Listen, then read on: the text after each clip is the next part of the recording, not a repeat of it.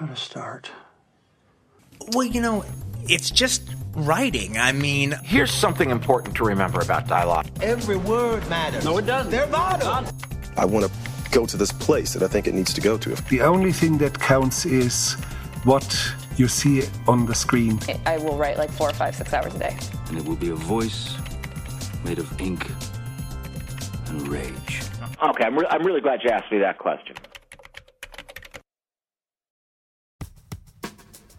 Welcome to the Creative Principles Podcast. I'm your host, Brock Swinson.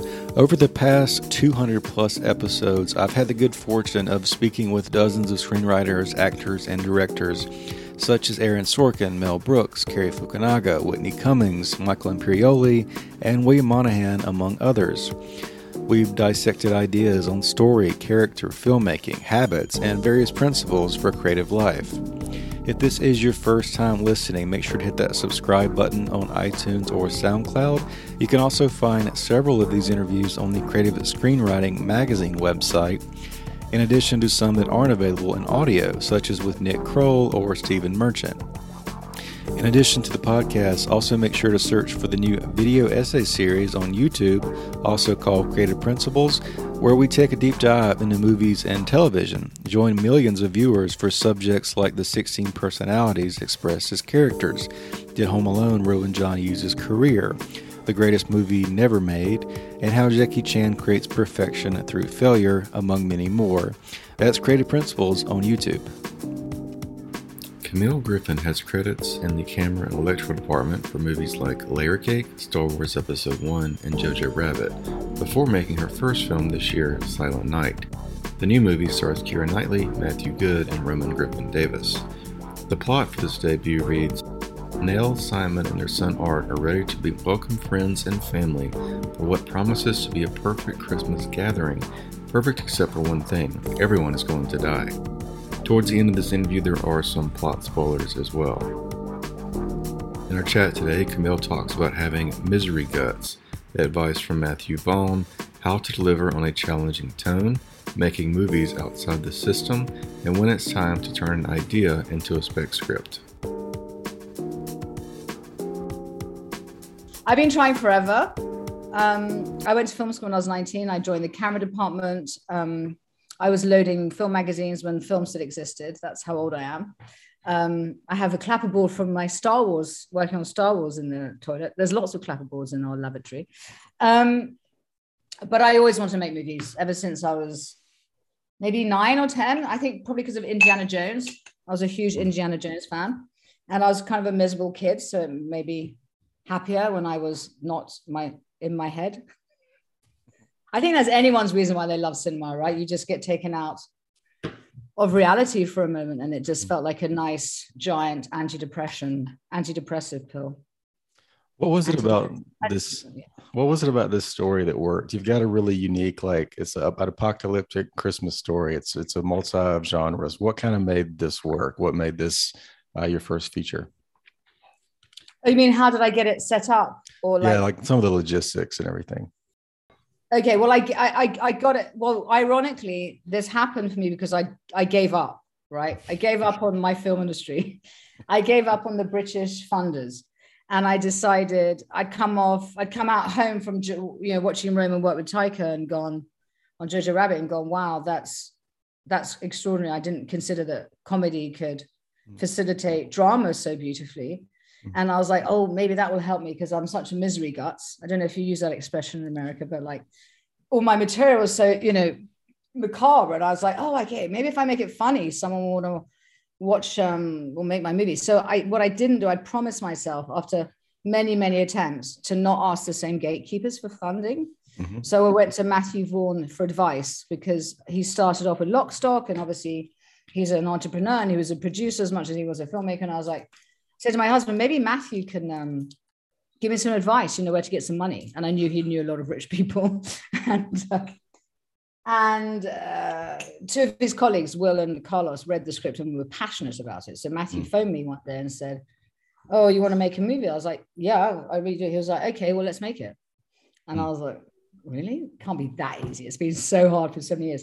But it basically, of course, it wasn't easy because there's a lot comes with that. But Matthew Vaughn changed my film life. Really.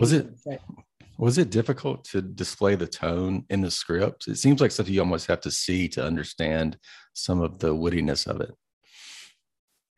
Well, it's very interesting you asked me that question, because thank you very, very much. Because I think the problem with one of the reasons I couldn't get a film made was because the tone or the material sometimes kind of psychologically or tonally challenging. And the British funders were like, how do we know you can achieve that? And amazingly, Matthew never asked me that. Mm-hmm. And Trudy never asked me that. And it was really interesting because I never doubted I could achieve that. For me, it was just like, it's like writing character or location. It's like, okay, that's just what the tone is going to be. And I knew I could do it. I had no doubt. But I'd spent years hearing, can you achieve that tone? Can you do it? Can you? So the fact that they never said, hey, can you actually achieve it? It didn't occur to themselves. They just assumed I could, like I knew I could. But in the edit, things were, sorry. What were some of the conversations like with the actors to like just set the tone, and like how did you kind of approach this differently as opposed to work on someone else's film? I think fundamentally it wasn't so much like, I think when we brought people in, it wasn't so much like, because I knew it was my job to deliver the tone. And I knew that, because if you knew me better, I mean, I'm not suggesting you have to get to know me better, but if you knew me better, you'd be like, well, that's just Cami. Like, that's just who she is. And weirdly enough, I'm not kind of credit myself with Taika, but I think Taika has that, he's a very funny, charming guy, but he cracks kind of dark. He lives in a dark, humorous place. And I think I've always occupied that tone as a human being. So it wasn't like when we spoke to actors, we're like, can you deliver this tone? It was more like, do they get the material? Do they understand that we're criticizing our class system? Do they understand that I'm criticizing the upper classes? And are they prepared to say dreadful, horrible things? Are they prepared to do dreadful, horrible things? Are they going to do it with charm, with love, with effect? So it was really more like, are they up for you must have friends who have different political opinions to you. It was a bit like, it wasn't like whatever, but I just knew that we call them conservatives in the UK, you call them Republicans, but I was like, I knew that I couldn't have a Republican actor on my, it wasn't literally, it's like, are you Republican? Okay, you can be in the movie or not. Like, it just was like, are you on the same, do you have the same social, moral values or creative values as the material? So it was more that. What was the original idea for this story? Well, the original idea, and I don't mean this with any arrogance, because clearly I didn't get these film made, but I don't find it hard to come up with ideas. Doesn't mean they're good. But the original idea was like, I need to make a movie that I can make independently of the system. And I did make it independent of the system because I found these two amazing producers, but I literally thought I was going to be making the film for peanuts. Instead, we made the film for like chips, that's the difference. But I knew it had to be funny. And I don't know how, because so many other projects I've sat down, I've considered, I've done 10 drafts, and it's taken me 3 years to develop. The first draft just came out. And as I was writing, I was going, oh my God, I didn't even know if I could be funny. I think the film's funny. But I was like, oh, I think this is funny. And I'd sit the family down at dinner. I'd read them scenes and they'd be like, oh, not another one.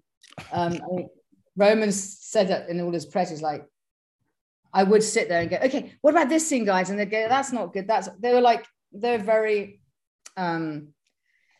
forthcoming with their openness and their criticism. But for me, I've always wanted to kind of display and maybe examine middle-class values and the privileged values, and what does it mean to be in a place of privilege, but to make choices where you don't really care about anyone else. And also I've always had struggles with my relationship with parenting, what does it mean to be a good parent, and because like I said, we're kind of a psychologically messy family, but there's so much love there. It took me, years to go, well, it's okay to mess up as a parent. Everyone does, but what's not okay is to pretend you haven't, So what I knew is I wanted to have a conversation about something that mattered to me. I knew it had to be funny, and I knew that it couldn't cost too much. Was it always meant to be Christmas? Did that class system? I've seen other shows and movies where Christmas really brings out some of the class system. Was it always there? Or was it ever an idea for New Year's or a different holiday, anything like that? Well, the good thing weirdly, it's good you asked about the New Year, because weirdly, it's like, obviously, in this project, I never, not at any point, I think maybe until we were filming or we were editing, did I go, should I do that? It just came out. Mhm. It was like a giant, not very smelly vomit, you know.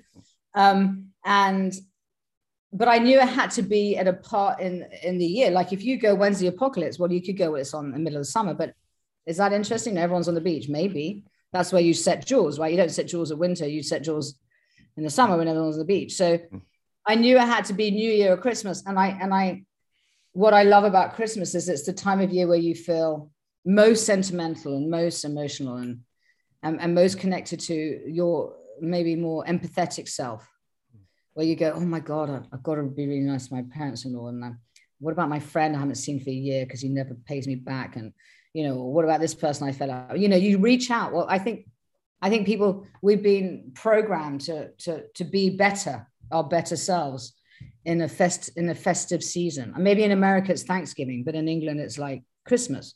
It's a time where you take care of people.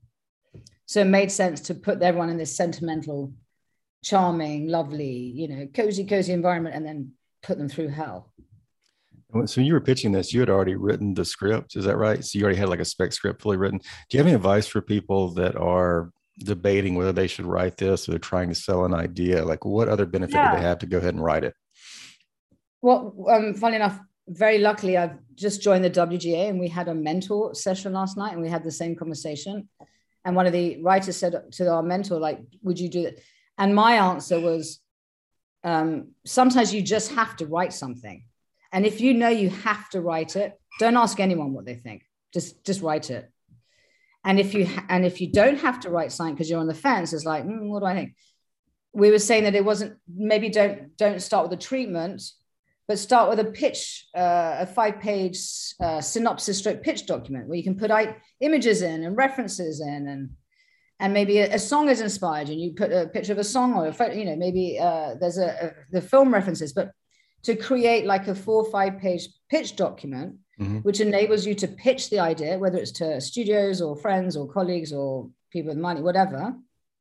And I think in that pitching, you can really explore how much you care about having to write it and how much people care if you're going to write it.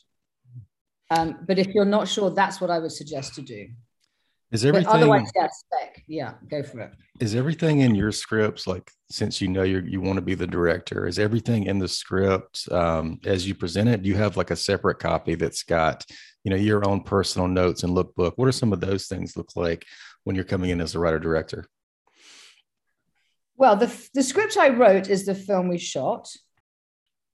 The film you see is not the script I wrote. Because the pandemic kicked in. We didn't have that opening sequence, for instance, with the cars. Matthew Vaughn had written this Christmas song, and he then felt it was a good idea to weave it into the movie and, well, stick it in the front of the movie, I'll be quite honest. And I was like, okay, but if you let me play with it, and he gracefully did let me take the piss out of the song throughout the movie. So that was something. Lily Rose had a different death, and I shot a whole other ending for her and a whole other story, which we then went back and did something different which was a conversation my producers thought was the best thing to do. Trudy Styler, one of our producers, we were never supposed to go to Grandma's house in the middle of the movie. That was all new. And we shot a whole scene where we were going to go and find an actor to be on the computer, but we were never going to leave the house. There's an 8-minute sequence in the middle of the movie I lost, which broke my heart. I mean, I'm telling you everything I shouldn't be telling you. And we hadn't killed Kirby in the original shoot. We still needed to, which was a great source of stress and how do you kill Alex's character sensitively? I mean, how do you kill anyone nicely? So that was another source of, you know, I had my producers were amazing filmmakers and very clever people. So we didn't always agree, but we had endless debates about things. So that was another source of like, what are we going to do? You know, because we had to wrap on time. So I don't know if that's, maybe you don't need to share all that, but I'm saying that there are, yeah. Were you generally prepared for the unknown, having worked on films that all of these things could happen? I've talked to some directors where they lose some key scene. It's not a key plot scene, but it's a key scene to them. Did you feel that way about some of these? Oh God, yeah. Painful. Yeah. I mean, I think it's interesting because I mean, I'd worked in the film industry for years and I'd made many short films. And like I said, I've been trying for years. So I don't feel like the experience of making a film was at all surprising to me. Mm-hmm. But the level of pain, I think, because it's like, you know, it's like a child. It's like your child, and you nurture and you caress and you, and I think what I find frustrating is the average person, you know, I have to wear the criticisms. I think it's a privilege to be a filmmaker. And I think the downside is you have to be criticized for lots of things that maybe aren't always your decision. You can't go online and go, well, that wasn't my fault. I didn't do that. That is my fault. I should have known differently. But the point is, I assumed because it was a low budget film that it would just be like, maybe it was naive that they were going to go, Cami, just do what you want. And they weren't. And I was a bit like, you know, but I won because they brought a level of ambition, and no one else would have looked at that movie. No one else would have made that film, you know? So there's wins and losses and everything. But yeah, I just think really choose your battles. I think that's advice. Thank you for tuning in to the show. If it's your first time listening, make sure to hit that subscribe button and visit my new website for information on the YouTube channel, the blog, the podcast, and my new book, Ink by the Barrel, which takes advice from these 200 plus interviews and more at brockswinson.com. You'll see the link in the show notes. Thanks again.